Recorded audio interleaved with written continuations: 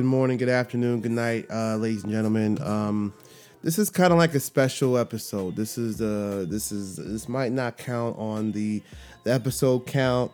I don't have anything planned, to talk about. I wasn't planning on talking about police brutality and the two situations that taken place within the last 24 hours or 48 hours. I had something else to talk about, but I felt as if, hey, I have this platform.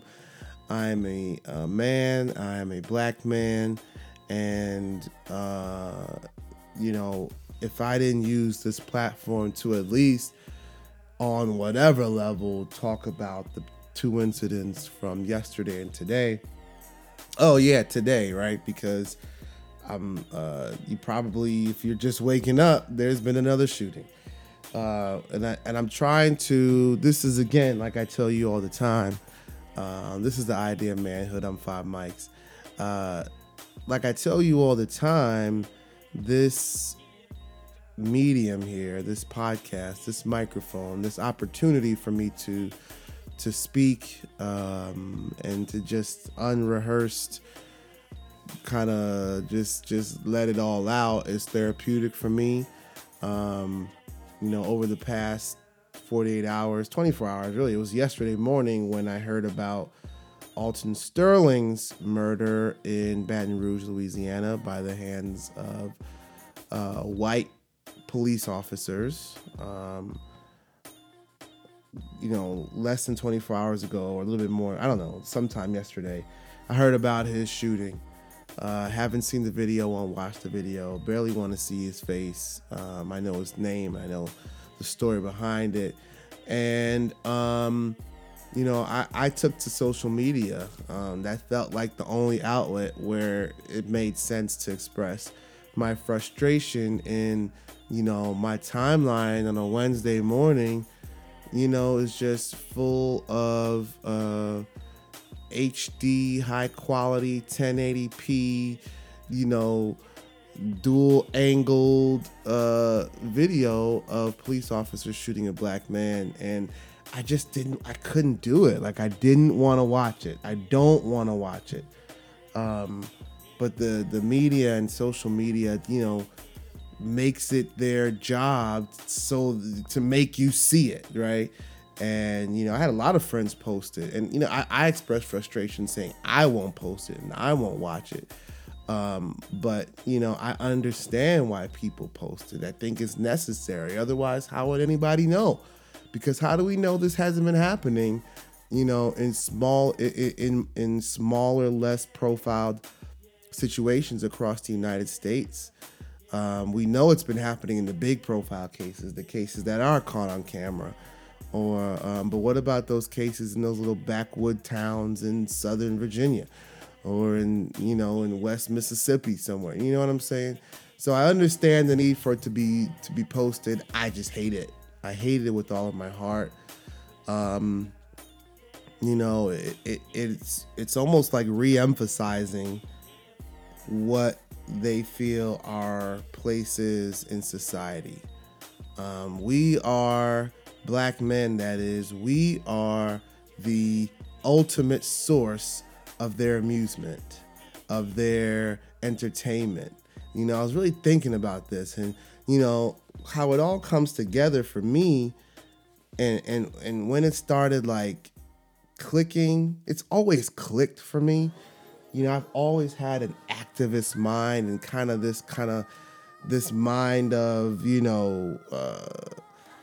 understanding oppression and understanding social justice, and, that there's different layers to it. I understand a lot of that. I studied a lot of that. I taught a lot of that at the collegiate level, so I understand, theoretically and philosophically where all these things lie. But personally, I've been trying to, link certain things in terms of why certain things get coverage and certain things don't, and how America feels so comfortable making comments and highlighting the mistakes, the triumphs of black men, right? And so I'm focusing on black men because that's where we are right now. So in the past couple days, we've had a series of announcements from the NBA. We've had, I'm promised I'm going to try anyway to make the link back around to what we're experiencing today with the police brutality. But it all stems it stems to the conversation that black men are America's number one source of entertainment, of just entertainment, right? And so I was thinking about LeBron, the finals just finished, Steph Curry, all this situation, right? LeBron decided he's going to stay in Cleveland. Everybody was happy about that. A couple years ago, he decided he wasn't. They burned his jersey. Now, to me, right? So you see these things, and everybody kind of takes it as ha ha ha. It's sports, it's entertainment. Ha ha ha ha ha.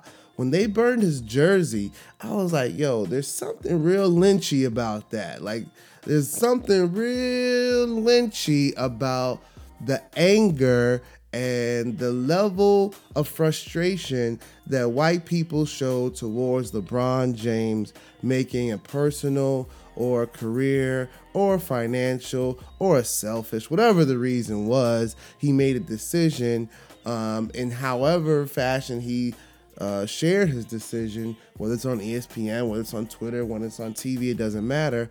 But they burned his jersey in a way that was very, very lynchy. And, people laughed it off. People, shaking my head. This is crazy. I didn't shake my head. I kind of was like, yo, that's lynchy.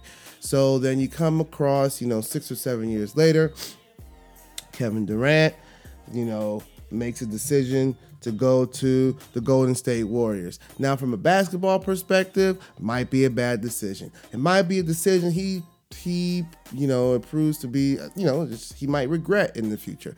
It might be a decision that might be the best thing possible. We don't know. But from a basketball perspective, people had their comments to say. All people, black, white, and indifferent. They burn Kevin Durant's jersey. And the thing that I never quite understood about these sports announcements is, why do people following these sports announcements go on TV making these statements in such an angry manner? Like, how dare you? How dare you make this decision? Why do people feel as if they can confront and talk about and discuss the decisions of a grown black man with such anger and such like vitriol and such like, you're a disgrace and I hate you and like, to me, all of those are the same sentiments. That's the same anger. That's the same disdain that white people have when they lynched us and hung our bodies from trees and clapped and had picnics underneath the dead bodies swinging from the trees. To me, it's like, it's a continuum of emotion, right? It like, you have a line of, you start in the green of just, kind of anger, and then you go to the red where you're like, I want to kill him, right? And to me, a lot of these reactions in terms of black male athletes and their sports decisions, spills over into, making judgments on their character, making judgments on their families, making judgments on their pockets. And to me, it stems from a place of wanting to control. Now, when you get to control, you get into authority. And when you get into authority, you talk about the police, you talk about guns, you talk about violence, you talk about all these things. And so, I've seen other videos and have heard accounts and have read stories about police shooting black men, right? I've seen it. And there seems to be a common thread in all of these videos. So this morning in Minnesota, I'm not sure where in Minnesota, but it doesn't really matter. Minnesota, a young man, wow, I can't find his name right now. Philandro, I think it's Philandro Castile, was shot and killed by one white officer. And I'm trying to find his name so I could give Give him his respect. Philando Castile was shot and killed during a routine traffic stop. We don't know why he was stopped. Doesn't matter. From what I understand, I haven't watched the video, but mind you, the video, his wife or his girlfriend in the car with him, his 4-year-old daughter in the car with him. They love tearing us down in front of our families, just like they did when they lynched us. The woman in the car recorded the incident on Facebook Live. Now, of course, it's all over my timeline. And in this one, I'm not even that mad because I'm mad I'm not going to watch it. I am not going to watch it. But I'm not mad because I feel like this is one of those cases, because it's so close in time and in proximity after the shooting yesterday. I feel like this one might have been swept under the rug if it wasn't caught on video. If this wasn't on video, then we probably wouldn't be hearing about this at all. So I'm glad she had the sense in that moment. It's brutal. I haven't seen it, but I've heard about it. I've read about it a little bit. But apparently the police officer, one of the officers, asked him for a license, his license and registration card for his gun. He had a concealed weapon. They asked him for it. He was reaching for it. I believe the woman in the video was saying he's just going to get his card that you asked him for, and he was shot and killed. And like I mentioned in a few Facebook posts yesterday and Twitter yesterday, they love to see us in pain. They love to see our families in pain. They love to see our families crying about us and weeping over us. They love it. They love it.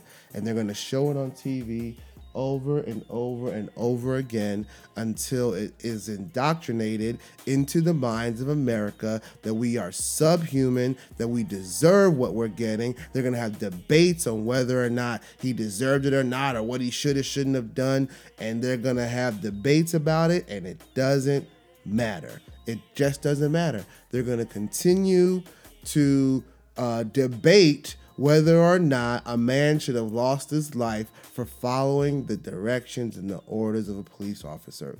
So I made a tangent to update you about that situation in Minnesota, to come back around and say that now, in these videos and these stories that you see, and how the police officers interact with black men, it's always from this from this fear, right? There's a assumption that the black men that they encounter are dangerous beyond the fact that anybody they stop on the street could be dangerous. There's an assumed level of danger with black men that causes cops to act out of their character or within or whatever, to act with excessive force. There's an assumption that the black men that they encounter will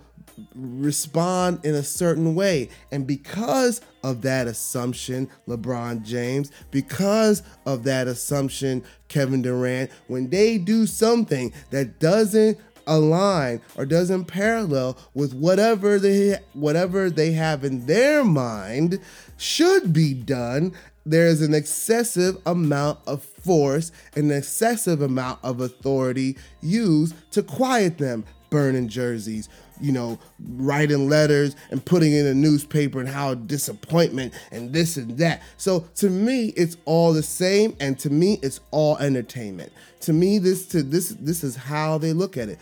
They are saying that our lives are not valued enough, that we're going to show you your dead bodies on TV, and we're going to sell Clorox commercials to make people watch and to make more money. We don't care about your rap videos. We'll blur out the guns in the rap videos, but we're going to show a full real live gun shoot you in the face on TV at 6 o'clock in the afternoon, right when you're coming home with your families. You're going to have nothing else to watch on TV except for cartoons and sports. Nope, can't watch sports either, because all on the sports channels we have so-called sports experts yelling and being unnecessarily aggressive about the decisions that black men make that entertain their entire white families and make them feel good about their lives. You know what I'm saying? And I'm sick of it. I'm sick of it. I'm sick of it.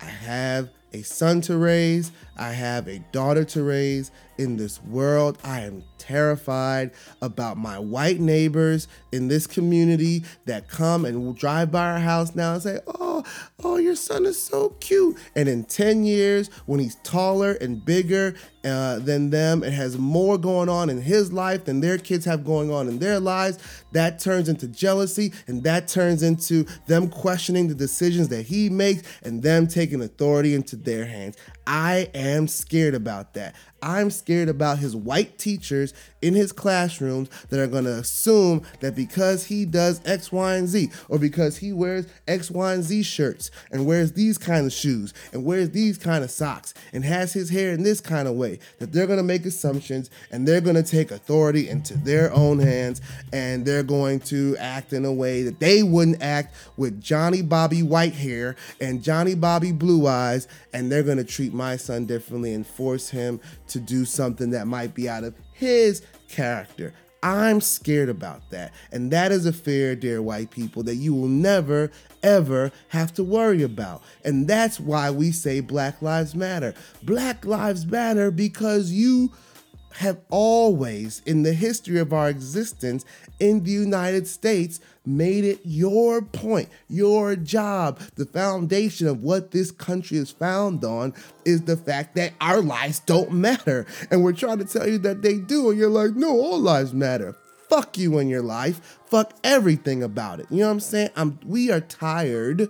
We, a collective we, are tired of having to deal with this every day we get on TV. Every day we we wake up in the morning. Every day we go to work. Every day our white coworkers shake their head and they're like, oh, it's so sad. I don't know what else to do. You know what to do. You don't want to do it. I am sick and literally tired of it.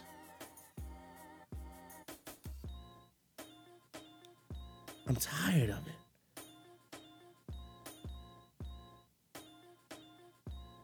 And me and everybody that I know that is like me and everybody in my circle of friends are tired of it.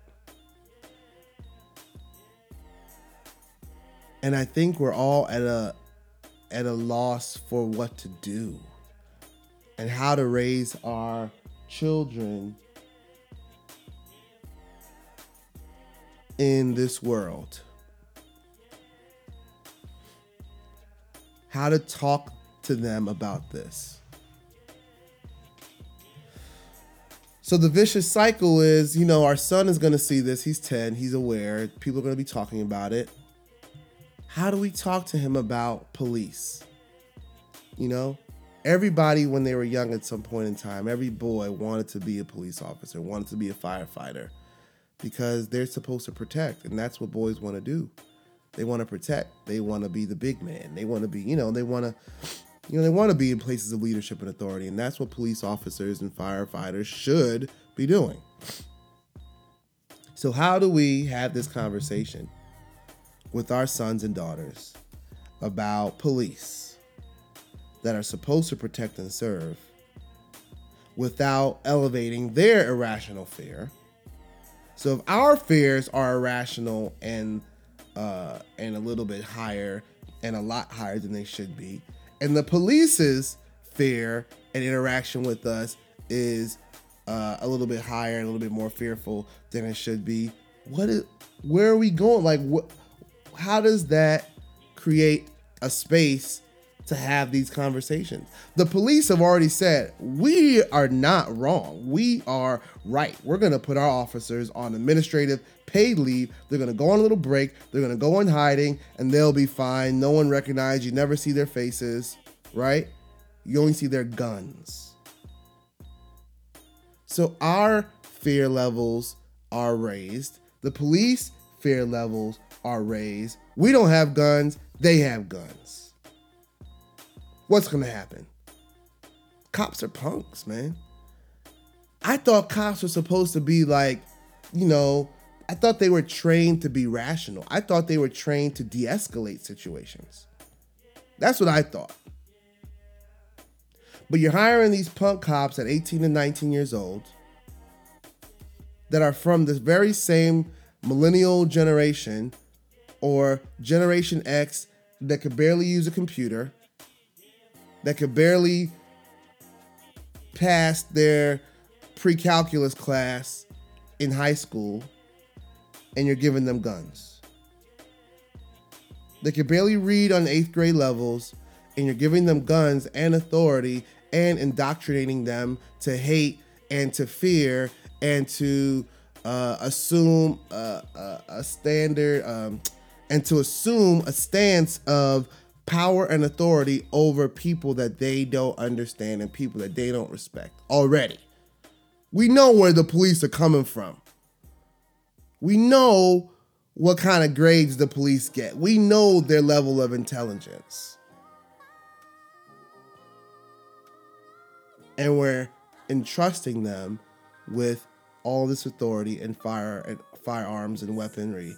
And we're indoctrinating them, people that are already might not be the highest level of intelligence, because we know what happens to the people that have higher levels of intelligence and where they might go for their careers and all. We know what's happening. So we're taking kids out of high school, and we're saying, okay, you're going to go into the police force.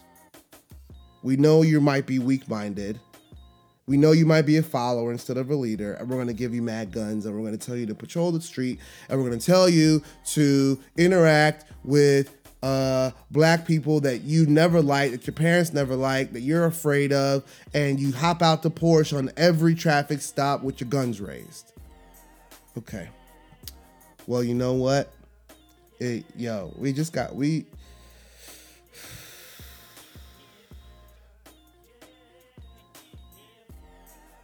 This is how Jay-Z felt at the end of What More Can I Say? When he slammed the mic down like this, like there's no other way. Like this, that's how he felt. Like one more, man, he was like, man, F this, man. Turn the mic off. Just, y'all have a good one, man. When you figure out how to respond to this in an appropriate way, let me know. I'm sure people are gonna have a lot to say about about this podcast. I don't care. I don't know what episode this is. I'm not counting this in my episode count, so I'm still gonna have episode 38 another time. But I'll holler at y'all later.